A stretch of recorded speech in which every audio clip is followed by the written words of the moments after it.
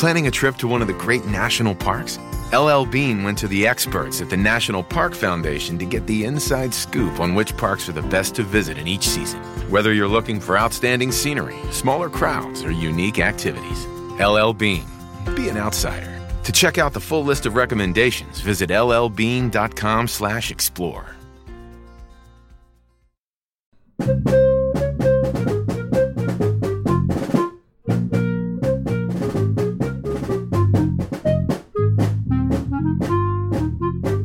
Hey everyone, welcome to The Final Four is Not on the Schedule. I'm your host Eric, alongside with expert analyst Rod.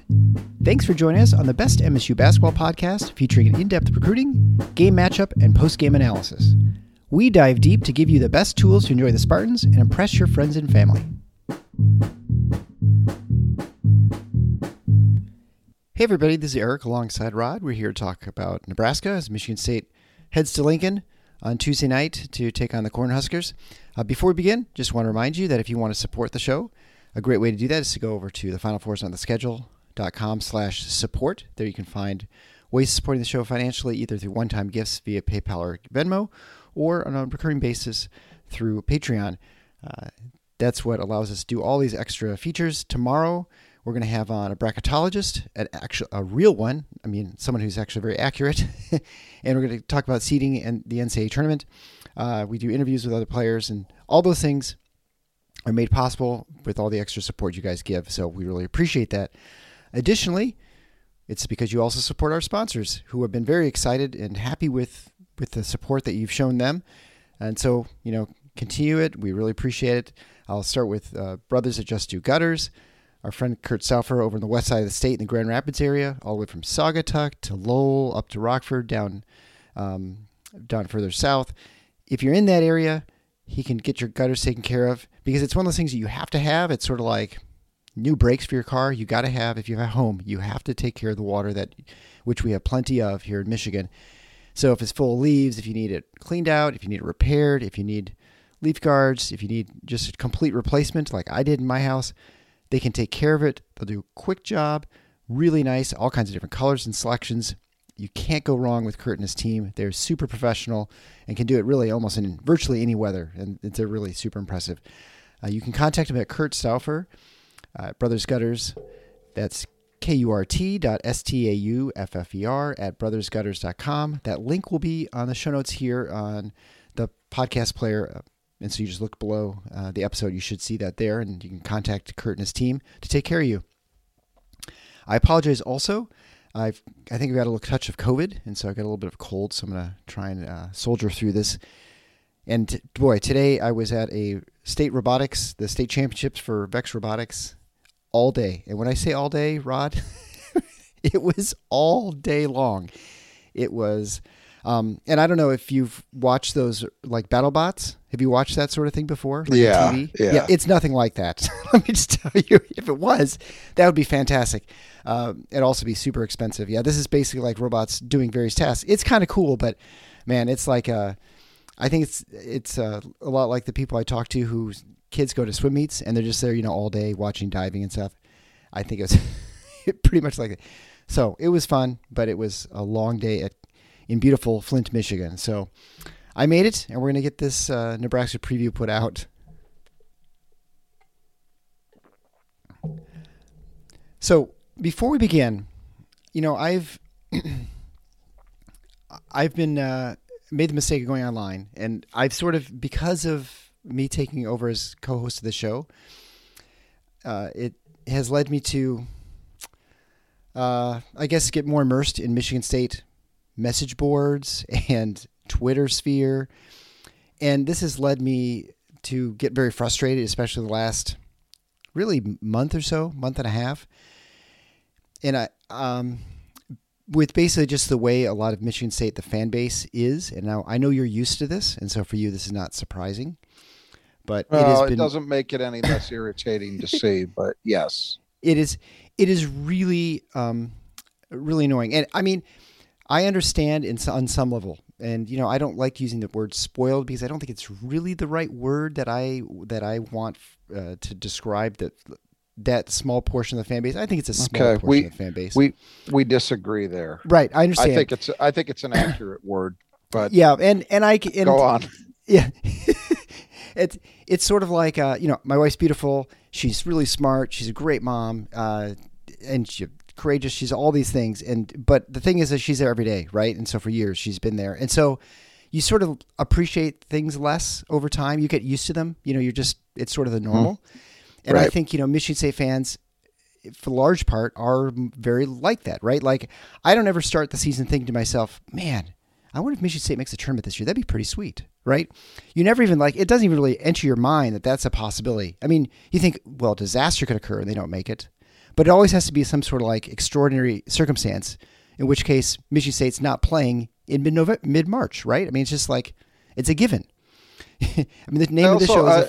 but I want to stop you there for a second, because I think we have gotten to the point now with the length of time that it has been a given, as you correctly state, that, let's put it this way.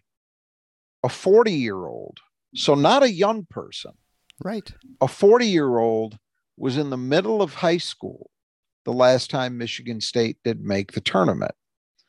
So what does that mean for what a good percentage of your fan base is? Yes. I don't feel that old, but the reality is I'm older than 40. And right. So I've seen, as I've mentioned here before, I went through the 80s where Michigan State made the NCAA tournament a grand total of 2 times in 10 years. Anybody my age or older knows how unprecedented this is, what Tom Izzo has done.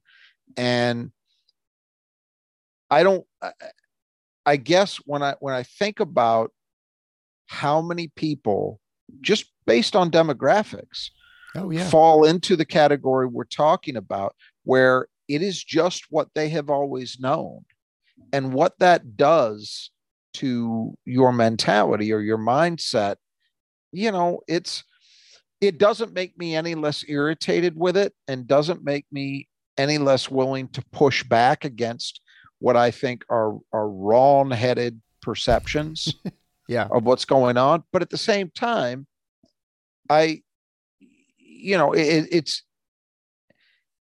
it's easy to understand how it could take root.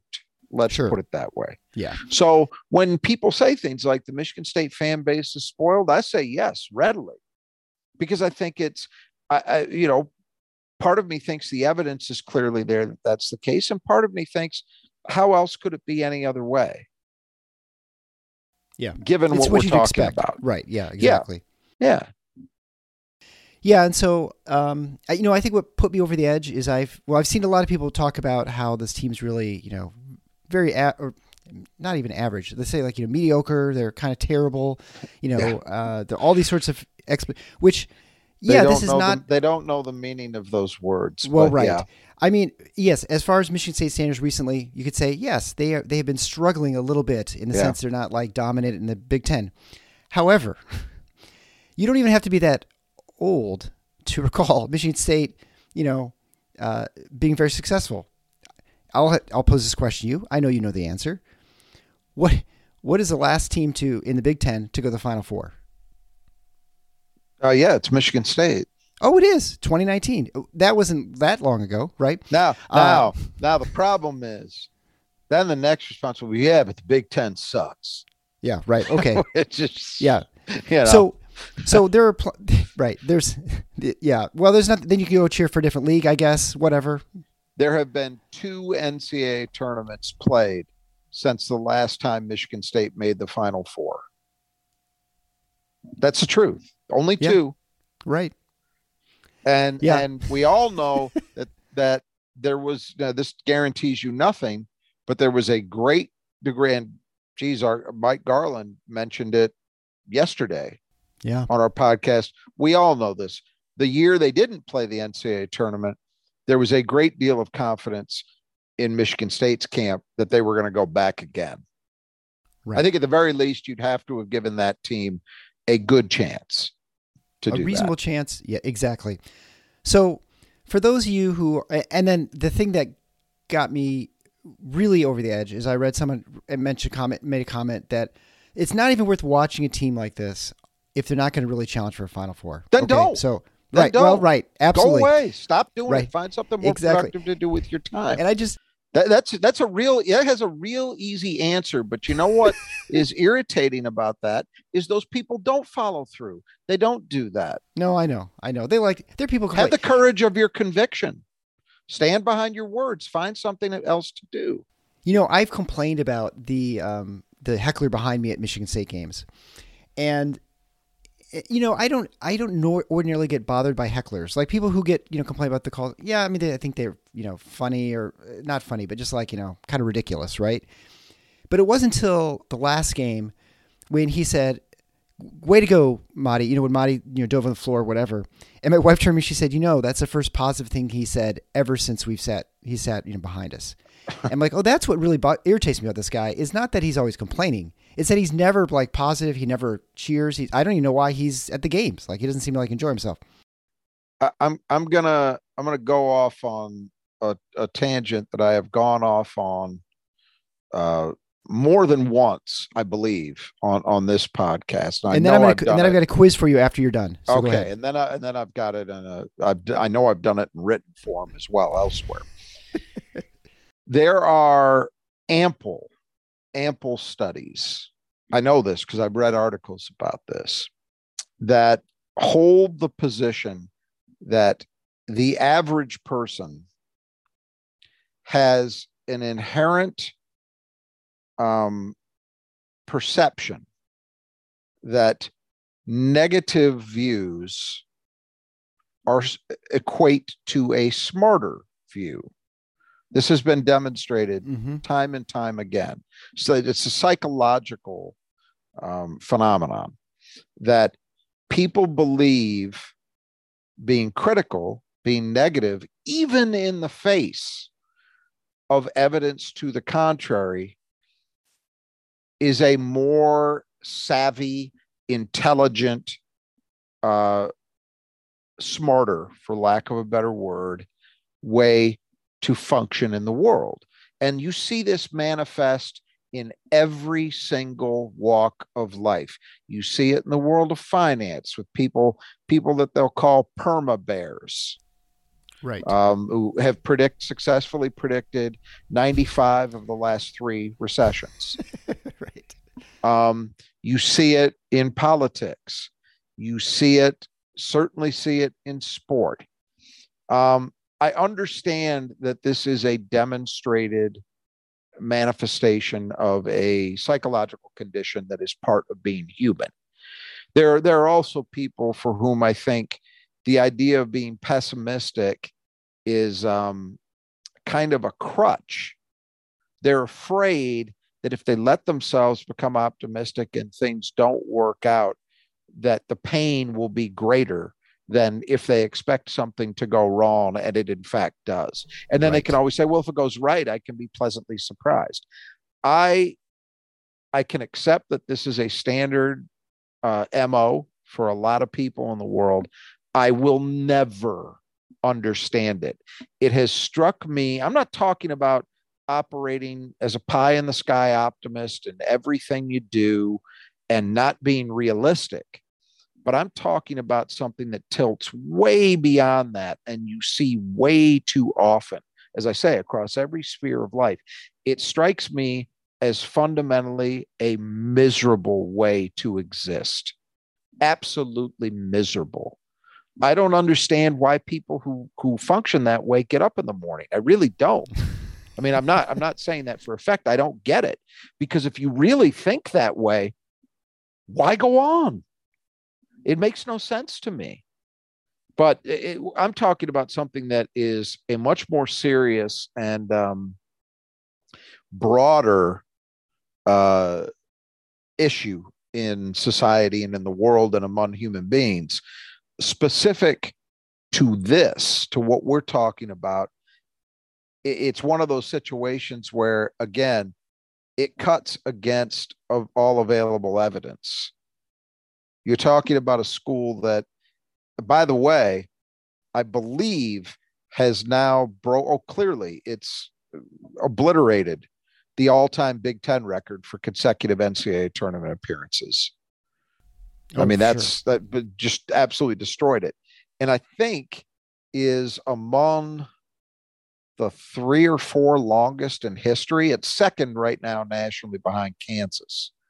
But I believe it's right there at the all-time, among the all-time greatest ever.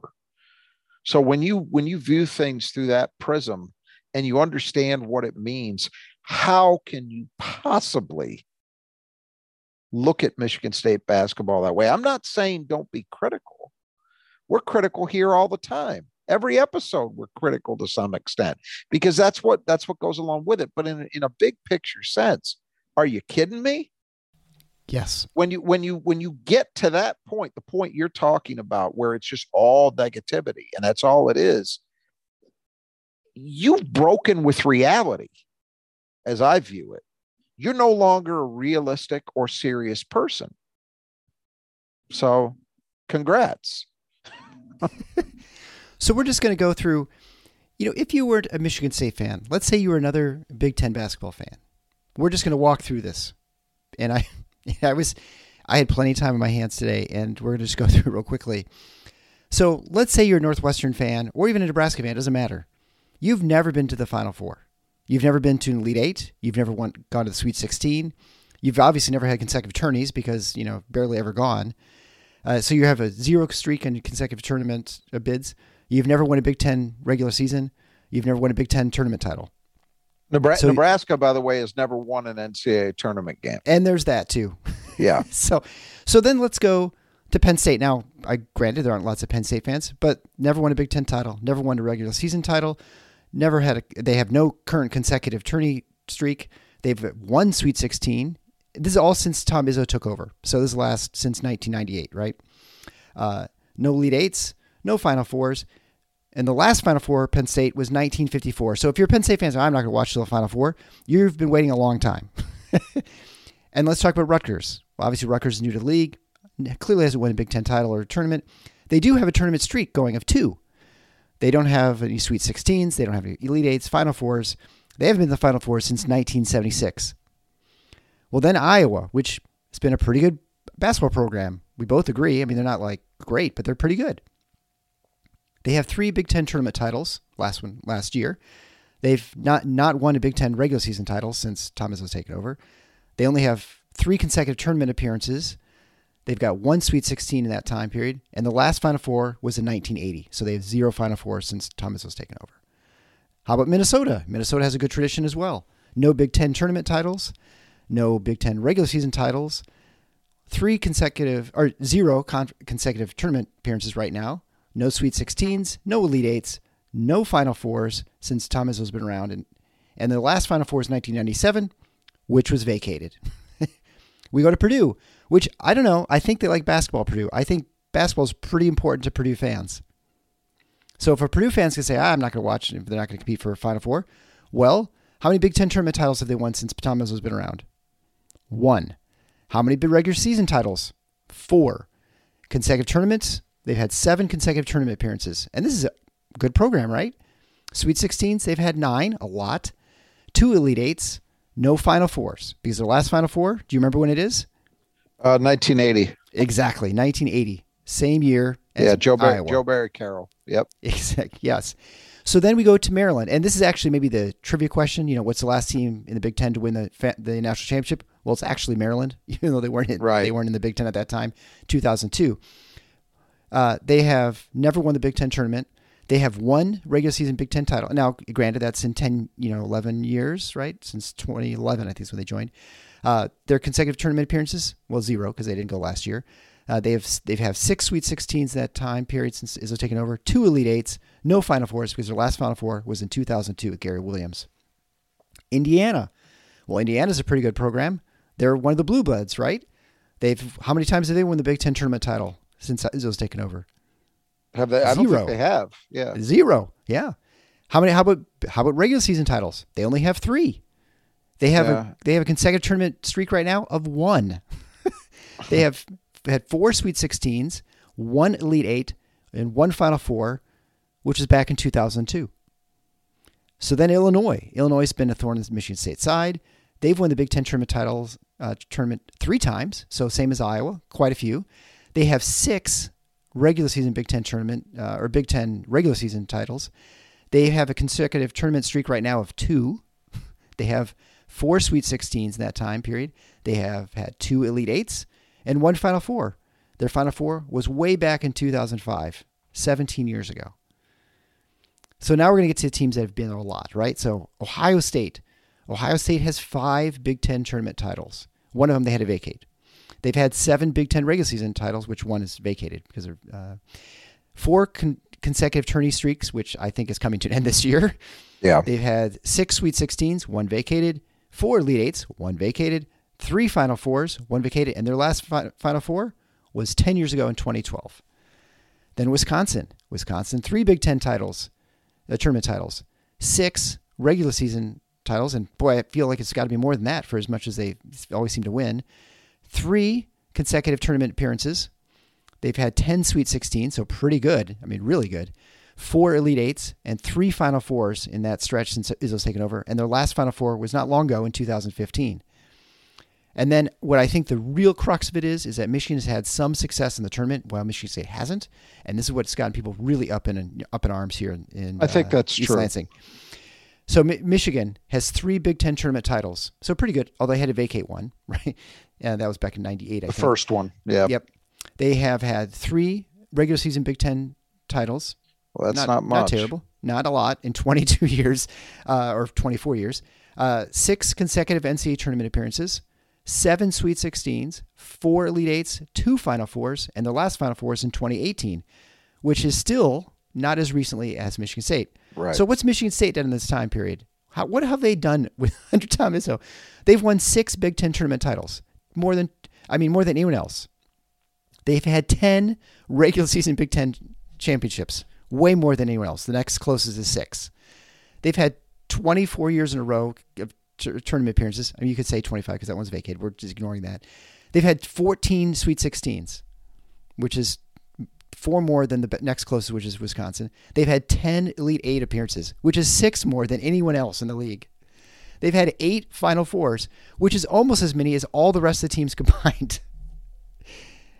The level of success under Tom Izzo, and I get that people say, oh, well, if the floor is so, who cares about the floor? If all you're doing is just making the tournament every year, blah, blah, but if you're not doing anything with it, it hardly means anything.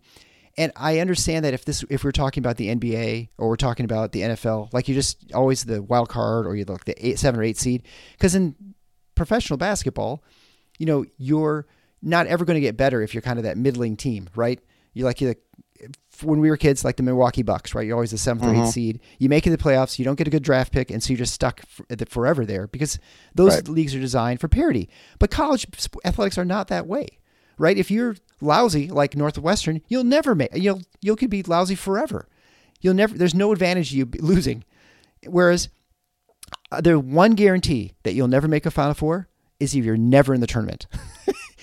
There's no doubt about that. And especially Michigan State, if you've been watching Michigan State basketball for any number of years, you know that really all Michigan State has to do is make it into the tournament, and then who the hell knows what's going to happen. There's every reason to think that they're going to pull out something off because you know what? If you're there, you have a chance. And I will point out that during this horrible 2 previous seasons that they've had, they were in the play-in game against UCLA, a team who, by the way, ended up in the Final Four. And Michigan State was the better team in that game. Yep. They lost because they lost for a lot of reasons, but most notably a failure to screen out on a missed free throw killed them. But they were the better team in that game. Last year, where quite frankly, at the end of the regular season, Michigan State was playing as badly as they ever have under Tom Izzo for a sustained period of time. in my opinion. You go back to those late season losses at Michigan and at Ohio State, those games were just off the charts bad. And yet that team responded with a good 2-game run in the Big Ten tournament, then went out and beat a very capable Davison team in the first round of the tournament, and were dead even, or maybe even had a lead at the under 4 timeout against Duke in the second round. So these horrible, the worst seasons anybody's ever seen from a Tom Izzo team, that's what they've done. Both occasions, they were pretty decent by the end of both of those years. 2 years ago, I'll remind people, MSU had to go down that stretch with almost no time in between the games and beat top 5 at that moment teams in Michigan, Illinois, and Ohio State. Yeah, just to get into the tournament. Yeah, they did that to get in. Yeah. That team was a good team, not a great team, but a good team at the end of the season. Last year, by the time they got to the tournaments, they were a good team. Mm-hmm. This team, I think, is better than either of those. Where it goes from here, we'll see. But I think they've got every chance, partially because of who they are and partially because of who everybody else in the country is. I think they've got a legitimate chance to make things happen, and that's no guarantee. But in my opinion, you'd be foolish to write it off. Right. And I don't, and as you mentioned before, I'll just reiterate, we're not slappies. We're definitely supportive of Michigan State. It pains me when they lose. I don't like watching them lose. Although I will be honest that when they lose, it does not bother me as much as when they lose in the NCAA tournament, because then the season's over. And that's the loss that really hits me hard, which is partly a reflection of the fact that I know they're going to make the NCAA tournament. And so I'm like, yeah, they lost to Iowa, which is, that was a painful loss to watch. But I'm like, yeah, they'll still make the tournament. And in some ways, I kind of don't care in some way, because I'm like, they're still going to have a chance, right? I know that it's not like the season's not going to be over because of that game. Well, here's the thing. And from time to time, I'll just speak for myself. I get accused by certain idiots as being someone who is automatically defends what the program does, is never critical of anything Michigan State basketball does, blah, blah, blah. If you pay attention to any episode of this podcast over the entirety of the time it's been done, you will find critical statements that are made by me about some aspect of what the team is doing. And that's where I get to. Be critical, because there are always things to be critical about. The national championship team, there were things to be critical about, Yeah. But be smart about it. Don't, when you just blanket throw out, kind of along the lines of what you were talking about, this whole, well, it's so painful to watch this team. This team can't compete for Final Fours. What's the point? Okay, then you've given me complete permission to not take you seriously. Right. Yeah. I'll go back to this Iowa game. A lot of people, a lot of people are focused on the way that Michigan State played out the last Iowa possession of regulation, that they didn't foul up 3. Mm-hmm. And there is and I asked Mike Garland about it on our post game, and he answered the way I figured he would. It is a legitimate point for debate. Okay. There is an argument, absolutely, that you can make in favor of fouling in that situation. My problem is a larger percentage of the fan base than I would like to see, that I saw, particularly on social media and on websites that I participate on, is convinced that there is only one correct answer in that scenario. Right. That's untrue. Over the last couple of days, I've been reminded of something that a former high school basketball coach in the Lansing area named Steve Finnemore did. And I do remember him doing this because he would talk about it on his Twitter feed. He charted for years that exact situation, up 3, foul or defend, and what the outcomes were. And Jim Comparoni, guy who runs Spartan Mag, brought this up and confirmed with Steve Finnemore after the Iowa loss that what he had thought was the case was in fact the case in terms of what Steve found, that the reality is there is virtually no difference in terms of the success rate between which of those two paths you take, which again is the very essence of what would be a debatable point, right? I further found an article, it's 10 years old now, but I don't think the fundamentals are any different. Ken Pomeroy, whose numbers we use all the time, Ken Pomeroy did an article researching this. He had, I don't know, there was something like between the two approaches, maybe about 1,000 games that he had looked at. And the percentages were extremely close, but you know which way had the slight, and by slight, I mean like by about a percentage point edge in terms of winning percentage? Defending. Mm-hmm. He was surprised by it because he thought intuitively it would go the other way. Well, it hasn't. We're talking real world outcomes. Who wins the game? Yeah. So there is a discussion that can take place about which philosophy you choose to employ under that scenario. Okay. I would further argue that there were a lot of specifics in this game that made it tougher. One of the bigger ones being that it was a live ball situation. You weren't coming off a timeout, where you weren't coming off a stoppage and play where you can get your guys together. Because I maintain the thing that always gets left out of the equation in these discussions is you are dealing with college kids.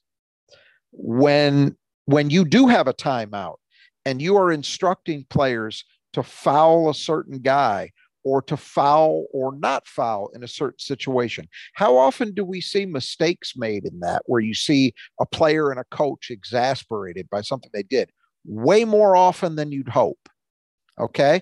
And then if you're going to tell me that you should be able to do that from the sidelines in a live ball situation and get that executed properly, you got a lot more faith than I have. Yeah. It's one thing to talk about it from the sidelines. It's another thing to actually execute that properly. Because there's all kinds of risk that comes with it. You foul a 3-point shooter. Sure. You know, that being just one of them. But in any event, it's not a dumb thing to debate. The outcomes are very close. It is a dumb thing to insist that there is only one answer. Right. And you know, again, you could talk about the particulars here. Iowa was red hot from 3. Okay. You can say, well, that suggests they're probably going to hit it. Or you can look at the math and say there's always a reversion to the mean coming at some point. They're due to miss if they've hit 4 in a row, right? You can view it either way, and either view, I think, has credibility to it. You can look at the idea of the strategy, which I mentioned when we talked to Coach Garland. With the way Michigan State was defensive rebounding, even if you got Iowa to miss one of those 2 free throws, if you intentionally fouled them, who's to say MSU comes up with the rebound? I mean, it's just the only dumb thing is to insist that there's only one answer in this scenario. And yet I saw a lot of that. Worse yet, from my view, and this gets back to what we're talking about, the ability to be critical while actually being cogent about it. Yeah. There were absolutely plenty of things to criticize about the way Michigan State played that last minute and a half, minute 40 seconds, whatever it was. The foul or not foul thing was way down my list. Even if I was an adamant foul guy, it would be way down my list. The inability to get a defensive stop, because as Coach Garland talked about, MSU consistently was messing up their switching. And consequently, Iowa, I think of all those threes they took down the stretch, I think only one was properly guarded, and they happened to hit it. McCaffrey's 3 was well contested, and he hit it. Yeah. Other than that, Michigan State's defense was a problem down the stretch. Shouldn't have been that way because they had a small ball lineup in. That's, as Coach Garland talked about, that's ideal for what MSU wants to do down the stretch of a close game. It's the ability to switch 1 through 5, which you can do playing that lineup, and yet it didn't work. MSU's inability to grab even one defensive rebound when they had to have it. That was a big problem because on the rare occasions that Iowa missed a shot, they got a second chance, and they weren't blowing that, not the way they were going. MSU had 2 turnovers. One of them, you could say, was possibly a bad call. The other one was a bad decision, a bad play by AJ. So that hurt. Both of those possessions hurt. So there were a lot of things that to me made that foul defend decision not worth the amount of focus that it got from the MSU fan base. I understand this is human nature because it was the last play of the game. I get it. But the same things that people who believe in analytics talk about all the time, which is a play made in the first half is just as important as a play made in the second half, they apply here. But I think particularly a whole bunch of plays made in the final minute and a half were just as, if not more important, and I would argue collectively much more important than one shot at the end of the game. No question. And I think, it was a very painful, and it doesn't make it any less painful to know that, the way that happens, the way, transpired, it was probably a 1 in 10,000, outcome. Like the chance for of that everything that had to happen, everything to happen. Yes. Yeah. It was virtually impossible, which is why you virtually never see something like that. But we saw it. And the thing I would point to is like, well, one, it's on the road. So it's not like, as from an analytics standpoint, from a net standpoint, it's not as bad as if it was at home. Hey, I got news for you. And for everybody who's listening to this, who was broken up about the loss, which counts me. I mean, I think everybody felt it. Michigan State actually moved up. Yeah, right. They are now number 28 in KenPom, which is the highest they've been, probably since the Kentucky game. I'd have to go back and look. Yeah. But it's been a long time. And they're the highest they've been in the net as well. So they actually benefited from that performance. Probably just because they scored a gazillion points. I mean, 106 points probably helped them a lot. Part of it, but that it was a road loss against a quad, I believe, quad one opponent. So you get credit for all the things positively that Iowa's done as well, just by playing them. This is an illustration of what we've been talking about, or what I've been talking about. The Ohio State syndrome. Well, but no, more significantly, this whole not playing Minnesota thing. Sure. Tom Izzo wants to play the game, so I'm behind it, from that perspective. But honestly, Michigan State probably benefits from not playing it from that perspective. You don't get it. Playing Minnesota is almost a no-win proposition. Right. The way they are rated this year, it is equivalent to playing, East Tennessee, Southwest Tennessee Tech. No, it's a really bad back school. Yeah, it's equivalent to a November, December bye game at home, especially because it's at home. That's what it's like. It's not like playing Northwestern in a typical year, or Penn State or Nebraska. It's way worse. So, and the Iowa game is the other side of that. You go in, you lose that game, you actually benefit from it. The disadvantage, of course, is that I have one less home game I get to go to, one less opportunity to eat an ice cream sandwich, and one less opportunity to watch potentially Steven Izzo score. I think that would have been pretty cool. Right. And on the bright side, I mean, most likely because of that, Michigan State is not likely to get a double bye in the Big Ten tournament, although who knows right now, the Big Ten's crazy. So I get to watch an extra game in the Big Ten tournament watching Michigan State. So hopefully in that sense, it's a win, I guess. And so, all right, let's talk about Nebraska since we got all that away, but I had to get that off my chest because it's been driving me nuts. So Nebraska, interesting team, much like last year, especially at the end of the season, they've gotten better. They're 15-14 overall, 8-10 in the league. Easily their best season under Fred Hoiberg in the Big Ten. They're number 93 overall in KenPom, 171st on offense, 56th on defense, which is a huge improvement over last season where they were 178th on defense. They've been much, much better. And they've been doing really well. They've won 4 in a row, 5 of the last 6. I mean, last one was, of course, at Minnesota, which, everybody beats Minnesota. And previously they had lost a lot before that, including losing at Michigan State by 18. That kicked off a 2-7 run that preceded this 5 of 6. So they've been very streaky. Yeah. So they've, as we mentioned from last year, they lost they've lost some players actually this year, in addition to, the turnover of the roster like usual. They lost Emmanuel Bandamel and Juwan Gary to injury. Offense, they can't shoot threes. They're 31.7%, which is good for 298th overall. But they're 73 from 2, sorry. They are better shooting at home. They're 33.4% at home. Turn the ball over a ton. They're number 213th in turnover percentage. Offensive rebounding has really been terrible since they had started playing Big Ten play. They're currently at 288th. They don't shoot free throws very well, 63.7%. They're one of the worst in the country. And but on defense, they are better, and so that's why they've been competitive and won some games. They're 152nd against twos, 121st against threes. They generate some turnovers, not great. They don't foul their opponents very often, and they've really slowed the tempo down. They're 202nd in tempo, and so that makes their offense pretty low because they're not getting a lot of points. The one difference really since this winning streak is they've started shooting a little bit better, especially Kisei Tamananga has played a lot better too, and so he's propelled them to a lot of wins. I mean, somewhat schedule dependent, and they've won many of those games at home. But anyway, they're actually pretty good at home. What are they, like 13-3 at home? So they're tough in Lincoln. Yeah, it's remarkable to me that this stretch where they've won 5 out of 6 has happened since they've lost 2 starters. It wasn't just 2 players; it was 2 starters. Juwan Gary. I mean, their offensive rebounding, when the MSU played them the first time, I went back and looked at the notes.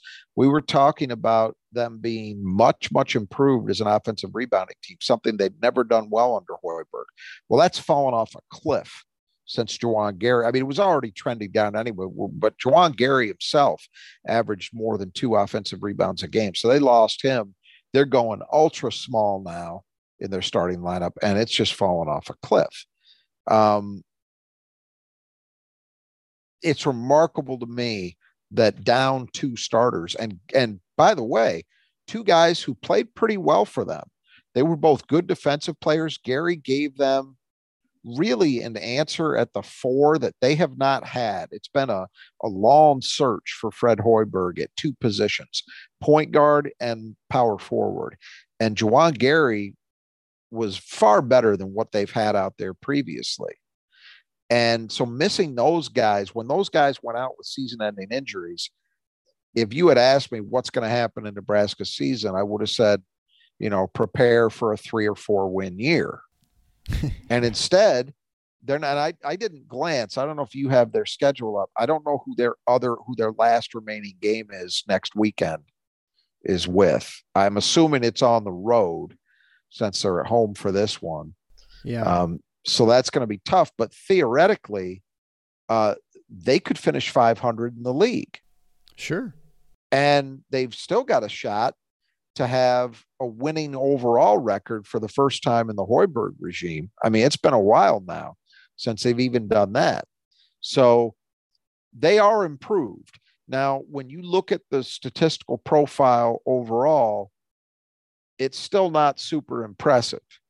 It's somewhat surprising that they've been able to win 8 games when you look at it, because defensively, look, they're certainly better than they are on offense, but they're only anything better than mediocre in one area. They are one of the 5 best teams in the country at avoiding fouling.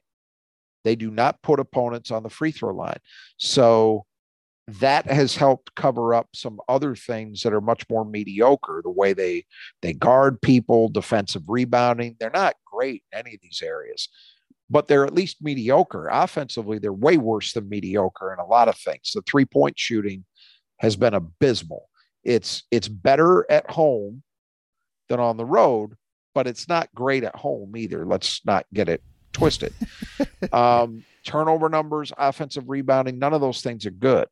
Yet they're 8-10, so they're doing some things right. I think they're finding ways to make winning plays at winning time, and look, that can make a difference. When you look at Michigan State this year, yes, there have been games, you think about the Kentucky game, and there have certainly been others where MSU has made big plays at the right time to secure a victory. But unusually, when you look at their losses this year, I believe I saw, and I didn't verify this stat. I wish I would have. I believe this is true, though. Anecdotally, it felt true to me. In 7 of their 11 losses, MSU has had second half leads.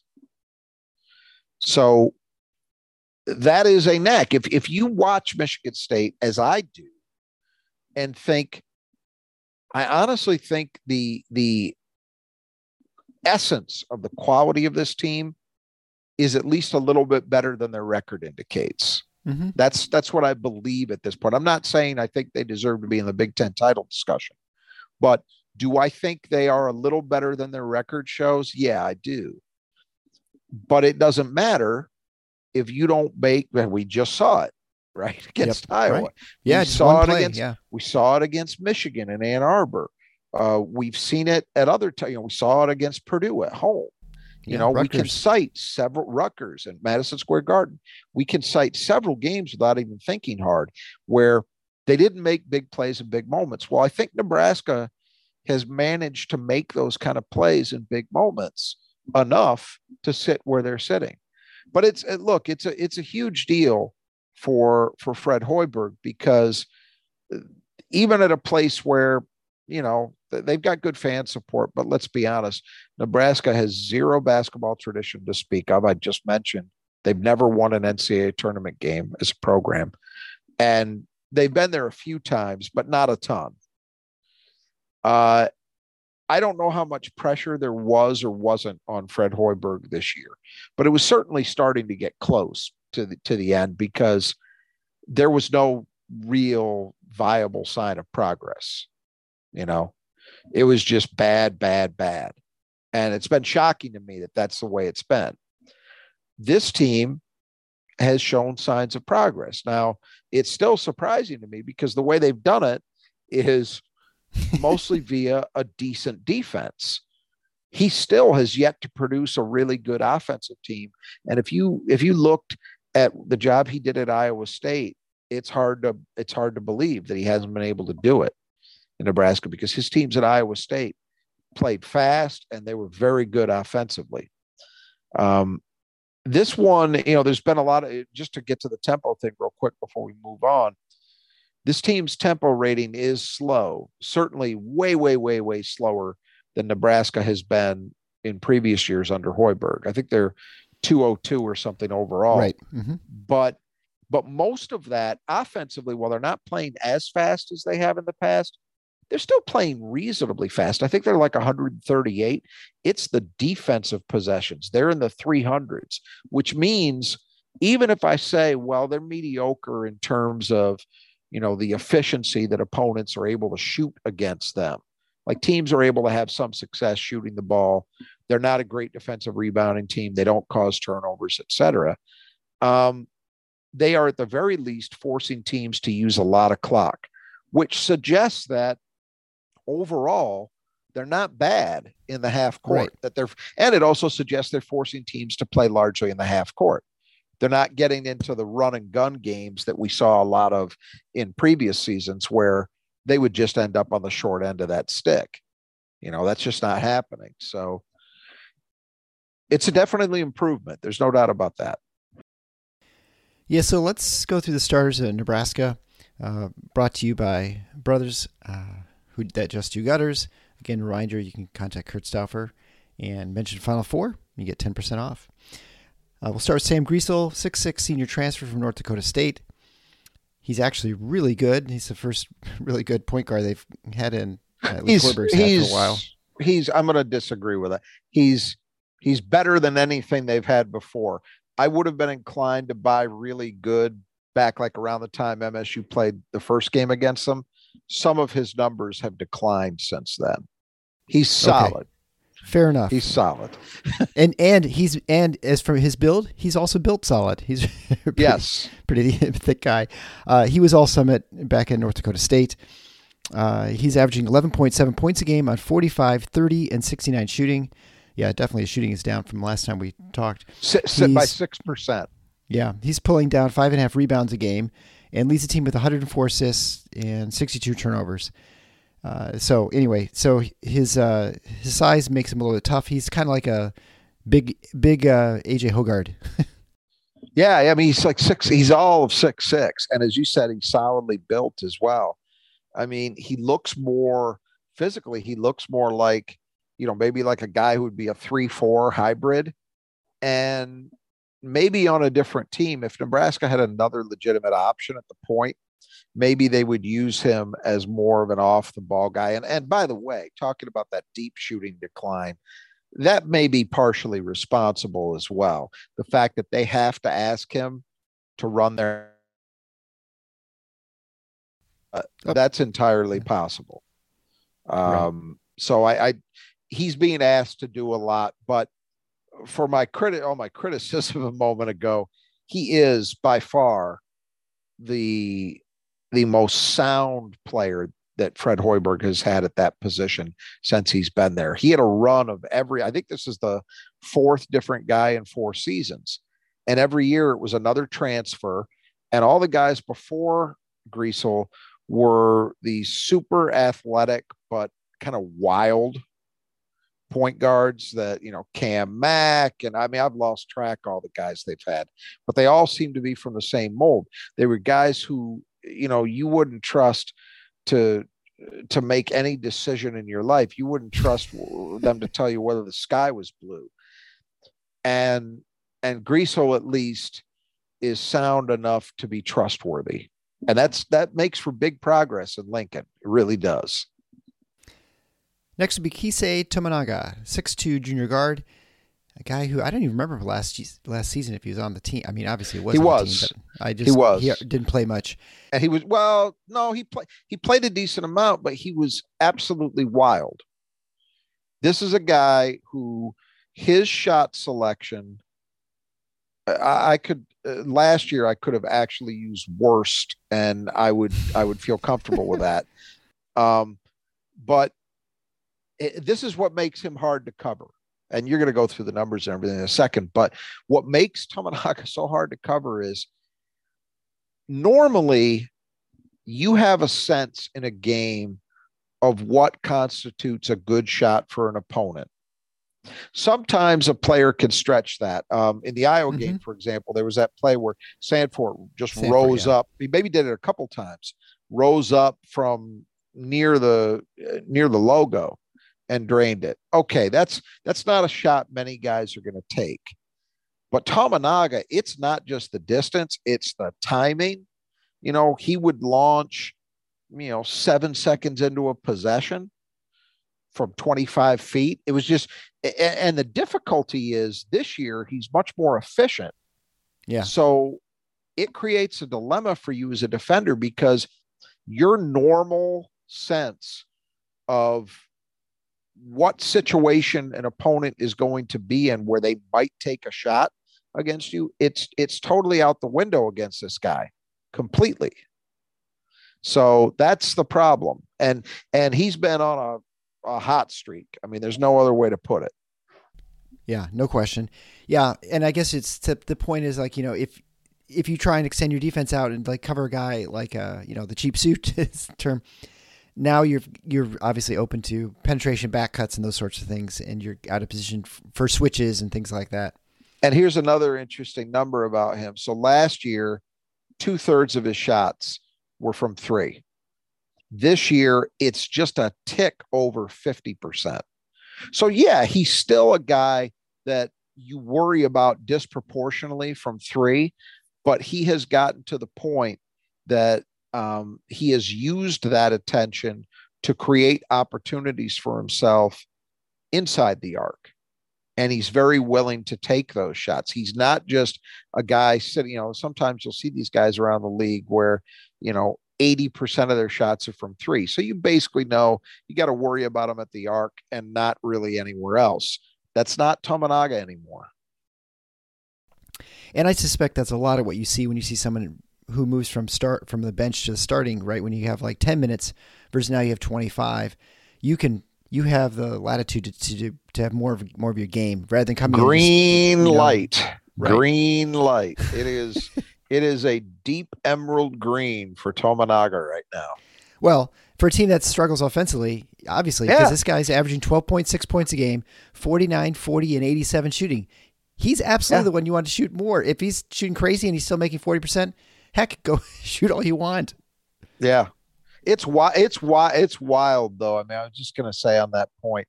I mean, we've talked about guys at other times this year, like Funk at Penn State. To some extent, at least at a certain point in the season, Cam Spencer or Rutgers. These guys who have very quick triggers. And even with those guys, sometimes you feel like, wow, a shot's coming out of rhythm. Right. Out of offensive rhythm for the team, and yet they'll still hit it. But Tominaga makes those guys look like a standard issue, playing it by the book, right down the middle kind of shooter by comparison. He is just wild. So if there was a bell curve, he's on the far end of that bell curve, right? Yep. Comes to shot selection. Absolutely. Next would be Jamarcus Lawrence, 6'3" freshman guard, now in the starting lineup because of the injuries. And he's playing a lot more than he did before when Michigan State saw him in East Lansing. He's averaging almost 4 points a game on 36, 33, and 38 shooting. His playing time has doubled since the last time they played. He's almost at 17 minutes a game. Yeah, he's definitely, I mean, and obviously those numbers aren't overwhelming, but he's more than doubled his scoring output since the first game. All his shooting numbers are improved. And he's playing a lot more out of necessity. So that's been good. I mean, the one thing that, I shouldn't say the one thing. Fred Hoiberg's had a lot of problems, right? But one big problem he's had is he just hasn't ever been in a position where he had freshmen that he was really developing. Yeah. That hasn't happened. It's just been constant portal stuff. And then when he did get a freshman, he had the kid last year. I'm drawing a blank on from Florida. What's that? McGowan? McGowan, yeah, Bryce McGowan. And the kid turns pro after a year. So how dare he? This is well, I understand it. And that was to be expected. No, they knew that was coming, but it just further buttresses my point though. This has been anything but a developmental program. So I've got to believe he's happy to have a freshman who's actually making progress during the season. And hey, this is a guy we're going to have back, hopefully for a few years, and we'll see what happens. Speaking of a guy back, CJ Wilcher, 6'5" sophomore, averaging 8 points a game on 39, 32, and 63 shooting. And he's definitely a good defender, and he's probably part of the reason that Nebraska's a little better this year. Well, he's another one, obviously, and he's played a much bigger role than Lawrence over the last 2 years. But he started his career at Xavier, but didn't play there. So he transferred and he had 4 years of eligibility. So he's another guy they have to feel good about. But he's had a big challenge because in that starting lineup, you look at it versus MSU, he's going to be dealing with Joey Hauser. That's a problem, And he's had those kind of issues in a lot of games because he's only 6'5". And he's really, sometimes you have a 6'5" guy and you say, all right, but that guy's got strength and he's built a little bit, he can handle it. CJ Wilcher's a guard. I mean, he really is. And he's had to play a lot of power forward since Juwan Gary went down. So they believe that the one thing that's disappointing about the season he's had is that 32% from three. I know they feel like he's a much better shooter than that, but he has just not shot well. And finally, for starters, Derek Walker, 6'9" senior. He played well the last year, coming in from Tennessee, and he's been a really good post player. He's showed some improvement this year. He's a leading scorer and rebounder. He's averaging almost 14 points a game and 7.2 rebounds a game. He shoots 59% from the floor. He's terrible from the line at 52%, which is probably part of the reason they have such miserable free throw shooting average. And he averages, a little under 3 free throws a game. Yeah, that's a problem, and it's weird. Yeah, and I don't quite understand it. Well, even if he was hitting them, for him to be as effective a low post player as he is, and only be averaging a little under 3 free throw attempts a game, that's weird. You would expect that number to be double that. You think about. I mean, if you look around at some of the big men this year in the conference, the good ones, I guarantee you will see bigger numbers than that. And I don't quite understand it, because it's not like Walker's a guy that shies away from contact. But for whatever reason, he just doesn't get to the line very much. Now, as you mentioned, the inability to hit free throws, it might actually be a blessing in disguise. If you go back to that MSU game at Breslin in January, he went 1 for 8 in that game at the line. So that held him back. He still ended up with 15 points. But he's a guy that's given MSU trouble. He gave him trouble last year. He played, other than the free throw performance, he played pretty well at Breslin. And he's a problem, because he's one of these guys. He's not an Edey. He's not a Dickinson, where their physicality just can overwhelm you. He's just a very clever, smart player, knows how to use his body, knows how to use angles, to be able to get shots off around the rim, and he's got a pretty good rate of finishing them. So he's yet another good guy at the 5 that MSU is going to have to face. We'll then move on to the reserves. We'll start with Wilhelm Breidenbach, 6'10", 230-pound sophomore. Missed most last year with injury. He's averaging 3.6 a game, 2.7 rebounds a game in 13 minutes. He, if I recall, he hit his first 3 against Michigan State, and then he missed everything else after that. He's shooting 38, 23, and 61 from the floor. That 23 is actually higher. He came into the first Michigan State game shooting 17%. So he's hiked it a little bit. He's hiked it a little bit since then. But I guess the point is, he's been better in some other games too, at least marginally so. He's got a long way to go. They were excited about him as a recruit. And right now his job is just to give them, at times, they will use him at the 4 and go with a bigger lineup. He's capable of doing that. He obviously can also help get Walker some rest at the 5. He's still got a future, of course. I'm not saying anything so, but I think they probably thought he was going to be a little more efficient as an offensive player than he's been. But there's still promise, for the future. So a second big is Blaise Keita, 6'11", 230-pound JUCO transfer. He averages about 10 minutes a game, averaging 2 points a game and 3.5 rebounds a game. He didn't play against Michigan State, and he didn't play against Minnesota, and so it's hard to know if he'll come back, but we suspect he'll probably play a little bit. He keeps re-injuring his ankle. It's hard to know. He sat out the Minnesota game, because in the game prior to that against Maryland, he re-aggravated an ankle injury that caused him to miss the first MSU game. So MSU didn't see him. It's a problem for them, because he at least gives them. He's the one guy on their roster, at least among the guys who normally play, who are typically in the rotation. He's the one guy who has true 5-man physicality. I mean, even Walker is, maybe 6'8". They list him at 6'9", but maybe 6'8" or so.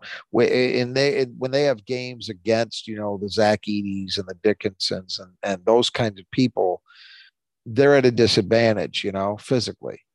And Breidenbach is not that kind of guy either. He's not really a banger. This kid is a banger, and he's also a guy that they think has a bright future. But it seems to me that it's extremely iffy that he plays. Next is Sam Hoiberg. Kind of an interesting last name. Now, this is the story. Other than Tominaga, this is the story of the Nebraska season. Go on. Right. So 6-foot freshman, obviously son of Fred Hoiberg, not the Hoiberg that was on Michigan State. So different one, different Hoiberg. He was not playing even in the rotation. I don't think he even saw the floor against Michigan State. He did not. He's averaging 3.9 points a game on 59, 41, and 90 shooting in almost 12 minutes a game. He had 11 points, 6 boards in the win over Minnesota. I think, and I don't remember what game it was, at the last game, I think at Nebraska, he had a steal at the end of the game to seal it. Was that against, who was that against? Was that against Penn State or? Not sure. Maryland, maybe? In overtime? Maryland, yeah. Whatever game it was, that he won the game basically. I think it was Maryland. Yeah, he stole the ball and the inbound went down, laid it up. They went up 5, and I don't know, it was like 12 seconds left or something like that, and the game was over. He is, I believe he is still a walk-on. Can't convince his dad for a scholarship. Well, probably he will get one now because he's played well enough. This was not expected, to put it mildly, but Nebraska had those injuries hit, and so they really needed to try and do something to lengthen their rotation. And when Hoiberg started getting real minutes, it started working. And it's huge that he's given them this lift because, as we've talked about, this is a terrible 3-point shooting team outside of Tominaga. He's the one guy that you really worry about. Griesel's okay. Lawrence is okay. They're not guys that keep you up at night. Yeah. Hoiberg gives them, and it's not heavy volume, but he gives them another guy that defenses have to worry about from out there. So it's truly been remarkable that he's come from nowhere to be a very positive addition to their rotation. Good for him. Hopefully he doesn't do it against us on Tuesday. Next is Denham Dawson, 6'6" freshman wing, averaging 1.8 points a game on 35, 31, and 40 shooting in about 15 minutes. And he's played a little bit more just because of the injuries. Yeah, he's seen he was averaging about 10 minutes a game before MSU saw them the first time, and he's up to 15 now. Again, out of necessity, they needed to do some things, bring some young guys along to lengthen that bench. And, Dawson's not super productive, but he is a guy that they think down the line could help them. He's got, he's a wing. He's got decent athleticism. They think he can be a good defensive player, and they also think he'll be better offensively as he continues to adjust. But right now, he's a guy who's buying them some minutes, basically. Yeah, I was very disappointed because he didn't play against Michigan State. I was all set to tell my son the joke, that basketball's in Denham's genes, but we never had the opportunity. So finally, Oleg Koznets, 7-foot redshirt freshman.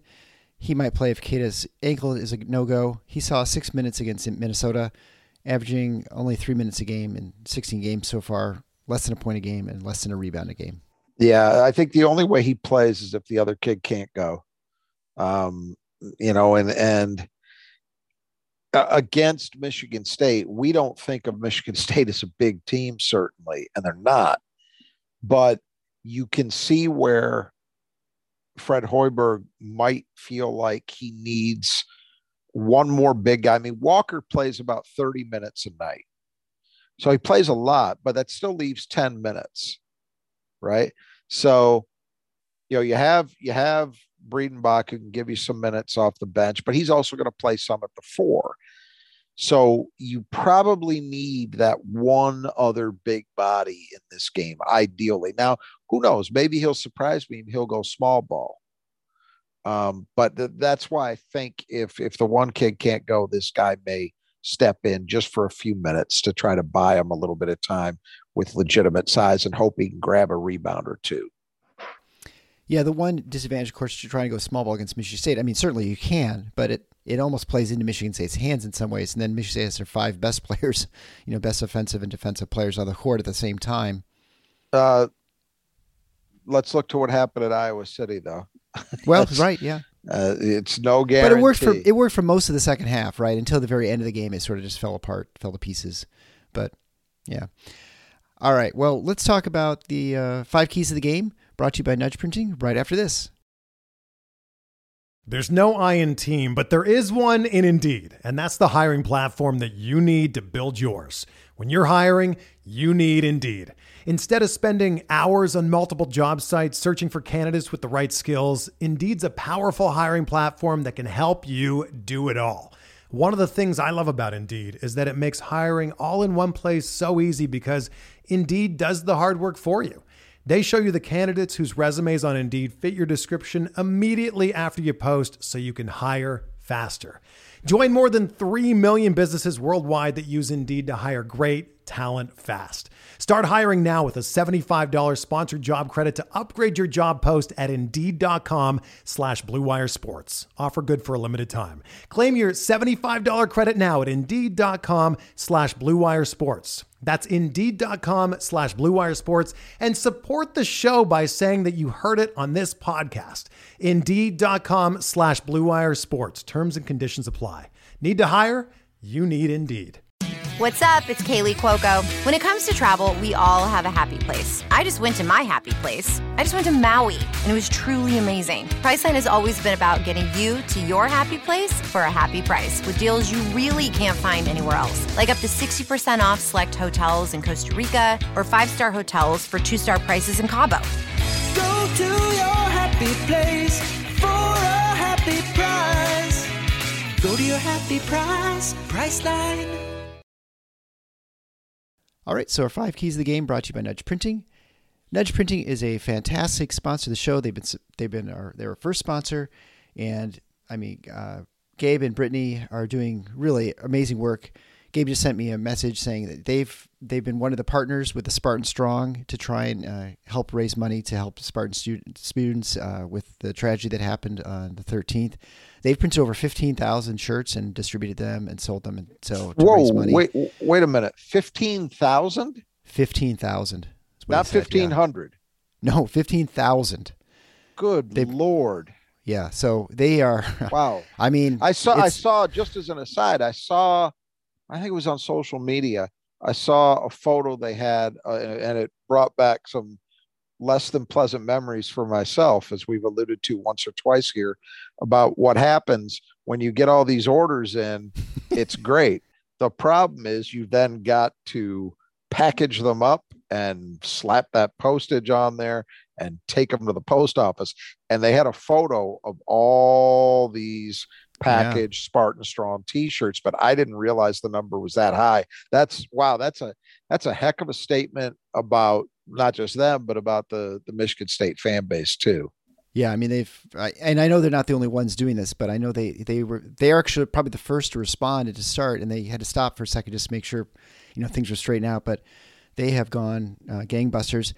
So this MSU alums, the Michigan based, the work they're doing is really great. It's actually really great. We're blessed that they're part of our family here too, with the Final Fours on the schedule. And so it's been a great partnership. And so, if you want to support Spartan Strong, you can go to Nudge Printing and find their stuff there. And the proceeds there go towards supporting that work. Also, he's going to be working on, and I think he had to stop for a second, is to try and help the Madi Sissoko Foundation. We've had Madi Sissoko on to talk about what he's doing. And so Gabe stepped up and he wanted to help out there with getting a logo and some t-shirts printed to help out the fundraising for that as well. So, just great people. You can't miss by going to their stuff, and really high quality stuff too. I mean, I've got a sweatshirt I was wearing yesterday, super soft and, wears great.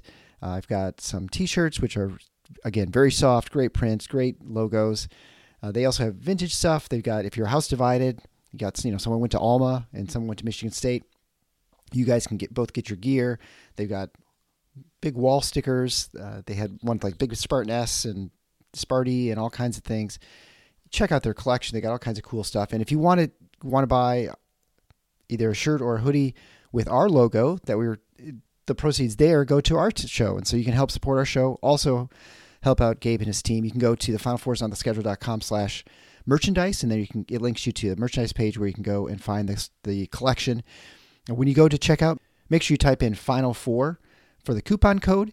There you can get 20% off your purchase. And so you can't miss with Gabe and Brittany. They're just doing great work. Again, that's at nudgeprinting.com. All right, so the keys to the game. The first key is defensive glass, which Michigan State has generally been really good, but they've had times where they have not been good. And so we've seen that, and it's come back and bitten them a couple times recently. Nebraska, we've mentioned before, is not great on the offensive glass, but you sure don't want to give a team that struggles offensively a second chance to score. They're bad. They're in the high 200s. They're a bad offensive rebounding team. But again, we've seen just enough inconsistency with this Michigan State team. And boy, look at the last, say week, 8 days. They get absolutely tattooed, especially late against Michigan. But you could understand it. At least I thought it was understandable. It was late in the game. I think Michigan State ran out of gas for some perfectly understandable reasons. And Michigan was playing the kind of twin tower lineup that you don't see very often. And Terrace Reed in particular really did some damage. So, okay, really bad. I think it was the deciding factor in the game, but you can kind of understand it. They come back against Indiana and do a fantastic job of limiting that team, shutting them down on the offensive boards for the most part. We come back against Iowa, a good offensive rebounding team, not great, but good. And although they were never great in terms of the defensive boards, I felt like they held it together reasonably well until Rabracha fouled out and Iowa had to go small. And then Michigan State simply could not grab an offensive rebound or defensive rebound when it mattered, down the stretch in regulation or in overtime. The best offensive rebounder on the floor, best rebounder period on the floor down the stretch of that game was Tony Perkins, a 6'4" guard. That should not happen.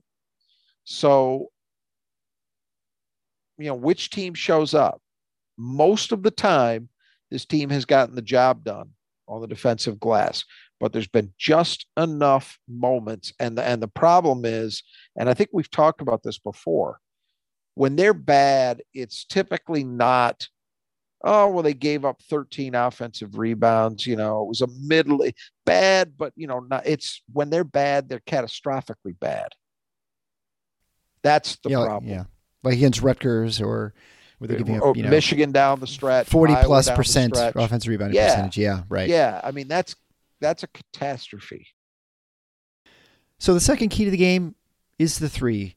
Michigan State is shooting lights out, especially after the last game in Iowa. They're up to 38.5% as a team from three, which puts them at 14th nationally. Nebraska is better than they are on the road, but still pretty terrible. They're a little, 33%. So Michigan State has to have a big advantage here. Yeah, to say the least. I mean, we say it every week, every game. And the reality is that Michigan State is shooting the ball well for the most part coming down the stretch of this season. I mean, they shot it like they were at 40% or right around there against Indiana. They didn't shoot great against Michigan, but they weren't horrible. And then the games before that, they've been on a run where they're shooting the ball very well. And as you say, against Iowa on the road, they were just lights out. So this has to be an area where Michigan State has a distinct advantage. If it's even or close to even, or God forbid they're at a deficit, it could be hard to win. The third key to the game is Tominaga. So he's averaging 19 points a game over the last 4 games during this winning streak. He's, as you mentioned before, his shot selection is crazy, yet he hits them. And he's just been red hot. And he's also not just limited to threes. He does drive and shoot mid-range at times too, which they also tend to be falling. I mean, with everything right now for him. So, and with the crowd, I think he really feeds off the crowd and Lincoln too. Absolutely. They love him. And I get it. As a neutral fan, when I'm watching them play against anybody else, I can watch it and know that he would drive me insane if he were playing for my team. But as a neutral fan where you're not emotionally invested in the outcome, he's fun to watch because it is wild. I mean, and anybody who's played knows what I'm talking about when I say this. When you're defending a guy, you have an intuitive sense of, okay, this is a spot on the floor where I can't let this guy catch the ball, and I certainly can't leave him open from here. Or, we're just into the shot clock. He's not going to just rise up and take a contested jumper. They're going to work the ball and try to get a better shot. All these things that are, I would say you can physically feel them when you're playing as to when you would expect a shot to come. They're out the window with this guy. He doesn't, it kind of reminds me of, if you remember when Steve Nash really made his breakthrough as an elite NBA player once he got to Phoenix. I'm talking like, the early aughts, mid aughts, that period. He played point guard, I thought, differently than I'd ever seen anybody else play it. It reminded me more of movement that a soccer player would use. And he had played soccer, as I understand it, growing up. So maybe not a surprise. But it struck me as very unorthodox. This is a guy, it's things that are commonplace now, where he would drive underneath the rim and pass from there. I'm not articulating it very well, I don't think, but people who saw him play, I think, will know what I'm talking about. It was a different feel to the game than I had ever seen. Even the greatest point guards, Magic, Isaiah, John Stockton, it looked different, and he played differently than any of those guys had played. And a lot of what he did has been incorporated into the game now, and you see it much more frequently. Steph Curry plays the game differently than anybody who came before him. He's another guy, although it's at least a little bit more comprehensible to me than Tominaga. Shots that are good shots for him are not good shots for anybody else. Tominaga, it feels like that to me, where he is playing his own game in his own rhythm, and it's not one that you're familiar enough with as a viewer to be able to feel it. Right. And that must make it incredibly difficult to try to guard him. It's probably got to, in some level, make it difficult to play with too, right? You think if someone's got a different rhythm, I guess it's the longest guy scoring, but Garland talked to us last show that one of the reasons you look at Iowa and the reason their defensive efficiency is so bad is not as much because of their defense being poor, which it is, their individual defense, their half-court defense, but because they have bad shot selection, and so it leads to sort of easier offensive possessions on the other end. And you wonder, a guy like Tominaga, that you'd expect the same sort of thing. Like, as he gets more minutes, you'd expect defensively they have a little more difficulty. Although I guess if he's hitting enough of them, then it doesn't really matter. More. That's part of it too, is that the shots are falling. Yeah, I think that's true, and I think it could be difficult to play with him. But again, this is a team that is so devoid of offensive scoring punch, particularly from the perimeter, that they're going to take what they can get. But it's got a very strange feel to him, to watching him play, because you're just, as someone who watches basketball, I think you're used to, we all have a sense of what is a good shot. And that's why it's not just, he was open. It's more than that. It's also, is it in rhythm? Did the shooter get the ball in his pocket, where he wants to get the ball as a pass recipient, so that it's an easy, natural, in rhythm motion to go into the shot. Game situation can affect that. People always talk about somebody who hits a couple shots in a row, and then they might launch a third one quickly, and it feels out of rhythm, but he did it because it's a heat check. You have, even forget a player obviously has it, but even as a viewer, I would think everybody listening to this knows what I'm talking about. You have an understanding intuitively almost of what a natural rhythm is and what constitutes a good shot. And that enables you to also be able to almost feel when a bad shot is taken, when somebody takes a shot out of rhythm, or when it's closely contested, and they launch it anyway. This guy, you throw all those things out the window. How you feel isn't really correlating as well as you would think it should to the actual results. That's the point, I think. And that's got to make it really hard to guard him.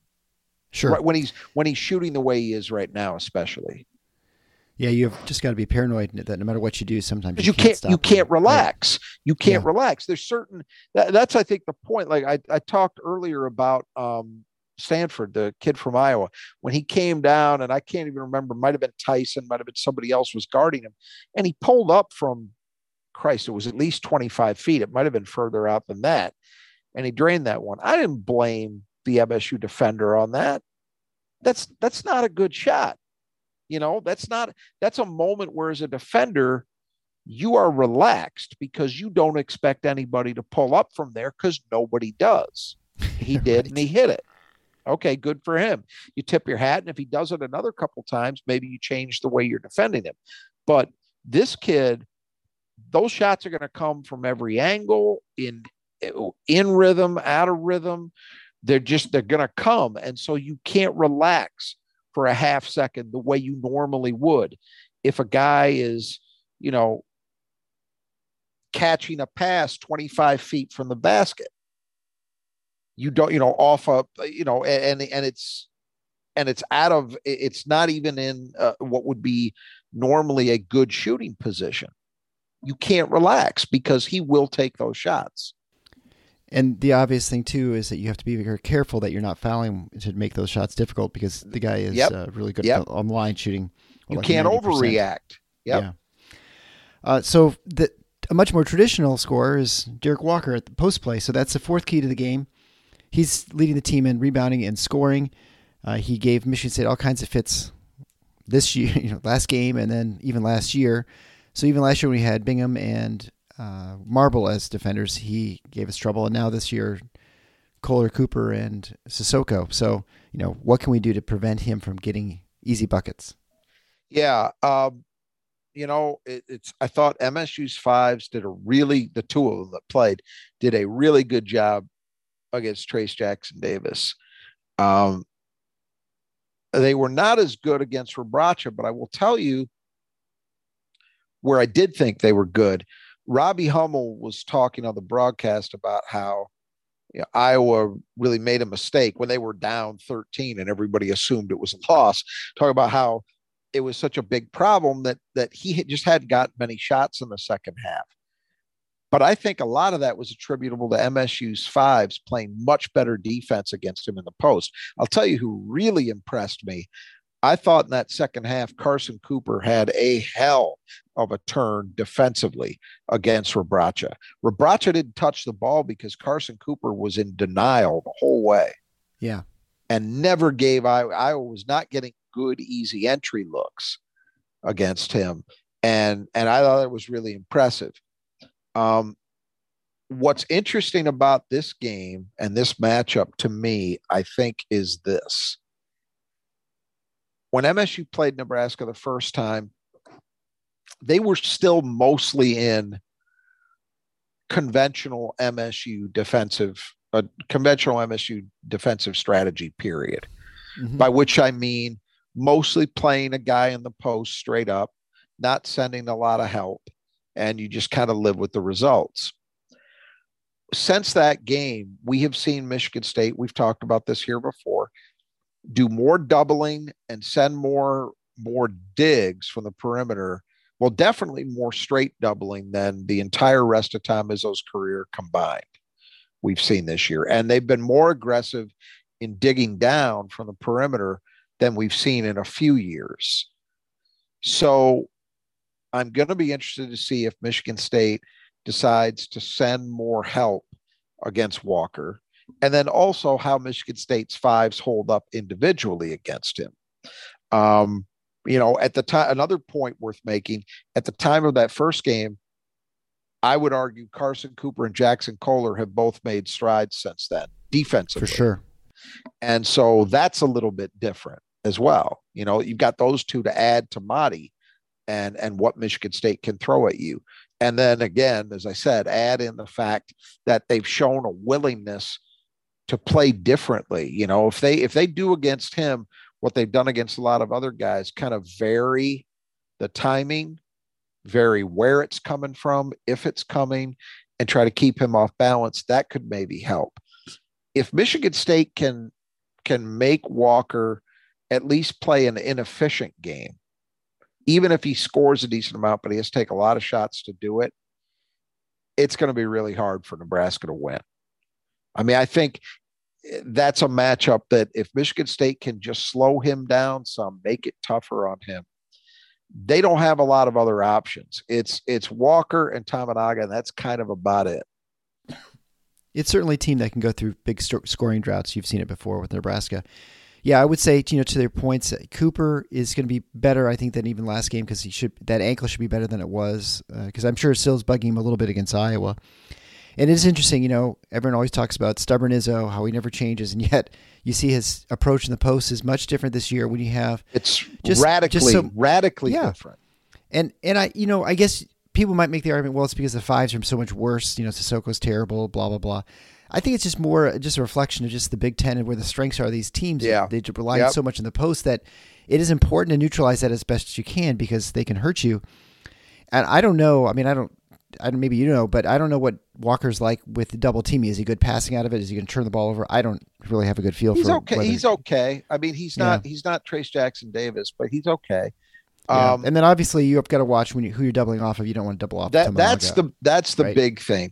I think the thing that leads you to conclude, they can get away with this, is that Nebraska as a team doesn't shoot the three very well, but you've got to be careful that you're not leaving Tominaga open. So that I would think is going to be a factor in when and with who doubling comes from.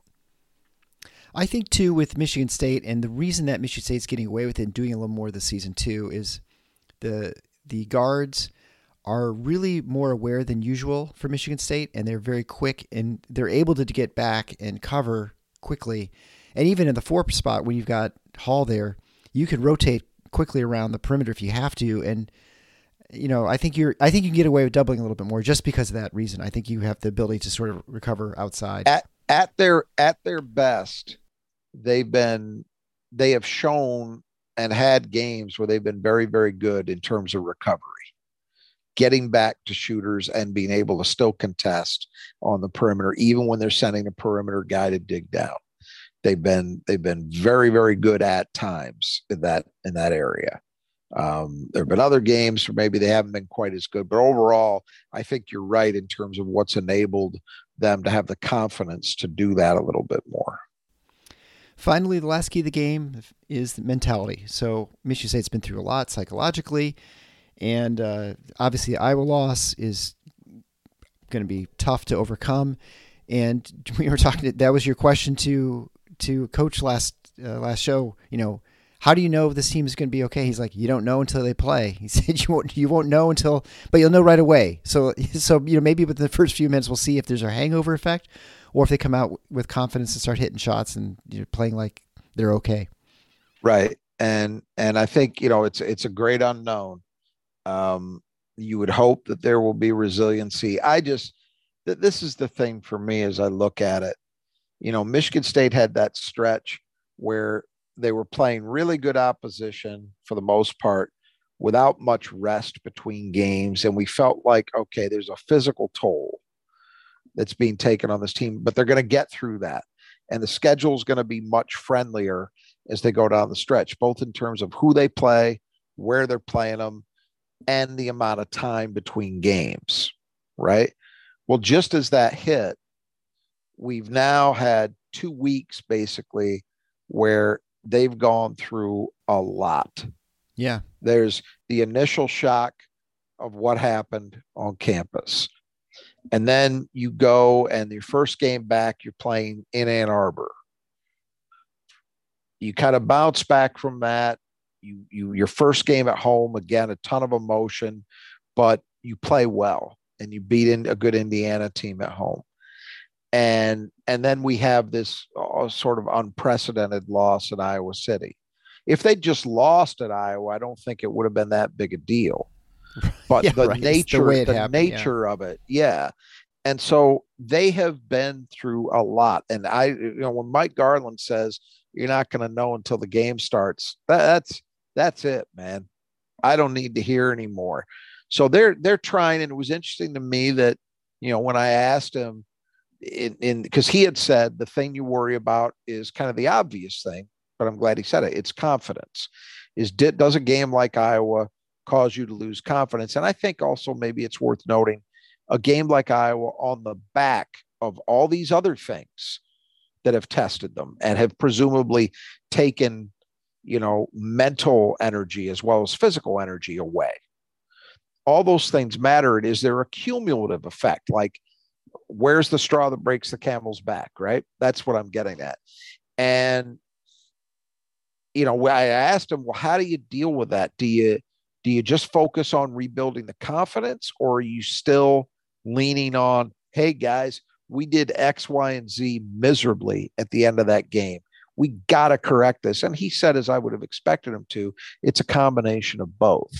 So we're going to find out. We're going to find out how effective that, Coach Izzo kind of putting, leading the team to the couch in the psychiatrist's office is in terms of getting this team ready for another road game against a team that's playing very well, and see how they can respond.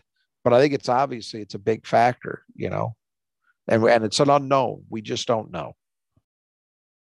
So Nebraska will finish up the season at Iowa on Sunday. And, okay, so they're probably not going 500, but you never probably know. Not. Yeah, probably not. This is a game that's not a must-win for Michigan State. I think, we probably both feel comfortable that they're in the tournament no matter what happens. You'd hate to, a 3-game slide or something to finish the season. But it's not going to be an easy game, and it's a game that they're going to have to play well and to beat Nebraska. Absolutely. They're 3-point, MSU's a 3-point favorite per Ken Palm. So even though they're on the road and Nebraska's only whatever it is, 2 games behind or 1 game behind in the win column, actually, it's still a situation where Michigan State is favored on the road for a reason. Nebraska has played well, but let's not get crazy. This is a team that if Michigan State is able to, and I don't know that they're going to be able to, but if they are able to just put Iowa and everything that came before that behind them and focus, which was something else Mike Garland said, specifically about the defensive rebounding, but I think it applies to a lot of things with this team down the stretch of that Iowa game, is that they lost focus. If they are able to focus, they should have enough to get by this one. Yeah, I'm going to guess that they are very focused, and I think they're going to be okay. And, what's interesting is when you look at the Big Ten standings, obviously not playing Minnesota, metrics-wise, it's probably helpful. When it comes to Big Ten standings, you're not playing for Big Ten championship anyway, so in that sense, it doesn't really matter. It does matter in seeding in the sense that you want to try and make it to a double bye. I think that's pretty much off the table now. Maybe to win the next. Although who knows with all the teams left what's going to happen. But I think the key to is much like the NCAA tournament. I don't know that it matters where you are in the seeding in the Big Ten. Outside of having to play on Wednesday, right? That's the one thing you wouldn't want to happen is play Wednesday, which is hard to imagine. Michigan State's never played on Wednesday before. Yeah. But so you want to avoid Wednesday. If you avoid that, it doesn't really matter who you play because you can beat anybody, and heck, you can lose anybody. So I think it's wide open. Is it mathematically possible for them to play on Wednesday? They'd have to be in the bottom 4, right? Well, I mean, I would. Let's look at the standings real quick. But I think they've got 9 wins. They've got 9 wins. So you've clearly got Minnesota, Ohio State, and Penn State, I don't think can get to 9 now, right? Because Penn State lost tonight. That's true. Because I was looking before. Yeah, let's see. Well, Penn State's 8-10, so Penn State could finish 10-10. Okay, my bad. Wisconsin could be 10-10. Nebraska could be 10-10. I mean, it's theoretically possible that you could be past it. Okay. Now, I don't think that's going to happen. But I don't. You win. You beat Nebraska. It's off the table. You're going to be at 10-8. The worst you be, it finishes 10-9. You're going to be ahead of all those teams, and you're not going to be playing on Wednesday. Heck, Nebraska, or not Nebraska, Ohio State won today. So they somehow beat finally Illinois. My goodness. So anyway, I look at that as a good thing. If you're Michigan State, they got the monkey off their back in somebody else's gym. I don't suspect that they're going to put up much of a fight in East Lansing next weekend. And we know how Michigan State tends to play on senior days, generally very, very well. Yeah. They rarely seem to lose those games. So I feel pretty confident about that one. But, if you want to take the positive side of this, if they win these last two, they end up 11-8. Yeah, I was just going to say they could theoretically be second place. I don't know that I'm quite. Yeah, it's possible, but I do think that your point is a very good one about seeding not mattering. I would even say the double bye thing doesn't matter to me as much as it normally does, because with this team, I don't. They're a year, and I'm certainly not one who believes the Big Ten tournament doesn't matter. I think that's something that Michigan State's won it more than anybody else. It's something they want to win.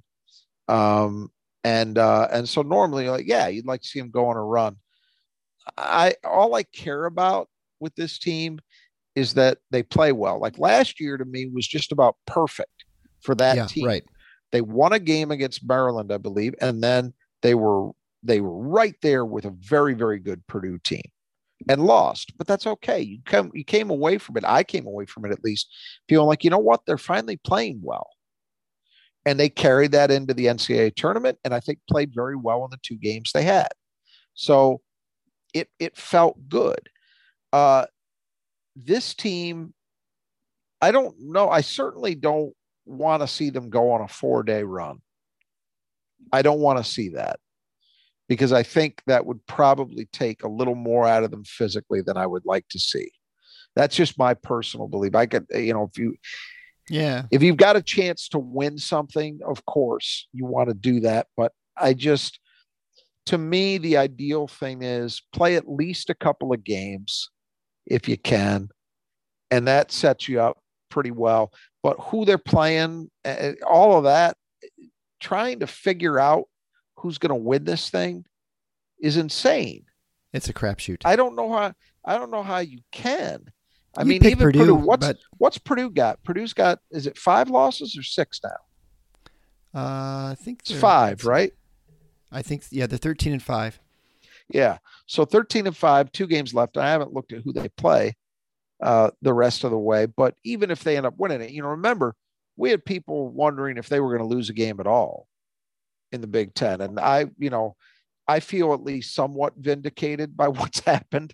They've actually lost.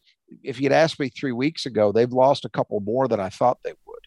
So they've lost 3 of their last 4.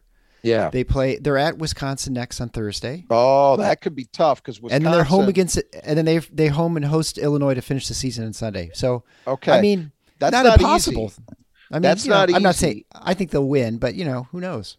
That's not easy. The game in Madison especially is tough because, Wisconsin had a chance today to really, I think, solidify their tournament case. If they had held on to beat Michigan at Michigan, I think that would have, not that it's a quad 1 win, but I think that would have done them some good. They didn't get it done. They lost in overtime in heartbreaking fashion, I will add. I'm not sure if you were aware of that. I saw how it transpired, but all right. The great thing is we're going to talk to our bracketologist tomorrow. Right. And so we'll go through all these sort of scenarios and things about Big Ten teams. I want to, and Wisconsin will be a team I want to ask him about because I would think a home game against Purdue is a very big one. Everything I've seen suggests Wisconsin is right on that line. They are right on the bubble. Right. First 4 in, last 4 out. They're kind of in that range. So I would think they're going to give Purdue everything they've got in the tank. And so that's not an easy game if you're Purdue. And then home against Illinois. Illinois is like everybody else in this league to me. Which one's going to show up? I have no idea. Exactly. Yeah. Neither does Illinois. Yeah. Right. No, I don't think they do. They lost what they lost at home today to Ohio State. That's That's not a good sign. They lost at Ohio State. We'll give Ohio State. We'll give Illinois a little bit of credit. They lost on the road, but even that's still bad. That's not a good sign. And so, you think Illinois is going to be certainly motivated to demonstrate, hey, we're ready for March, So not an easy end for Purdue, but anyway. Well, we're going to get out of here. Yeah. Let's wrap it up. We're going to talk about all this stuff tomorrow. Again, you guys are great. Thanks for supporting the show. Make sure you check out nudgeprinting.com for Spartan Strong, our gear, or just regular Spartan gear. Contact Kurt Stauffer at Brothers That Just Do Gutters, brothersgutters.com. And then also, you can go to the Final Four on the schedule.com/support. Find ways to support us financially. We really appreciate that, which allows us to do things like, interview a real bracketologist, not a Joe Lenardi, a guy who actually gets things right. So that's going to be a fun show tomorrow. So until next time, the Final Four on the schedule. Go green.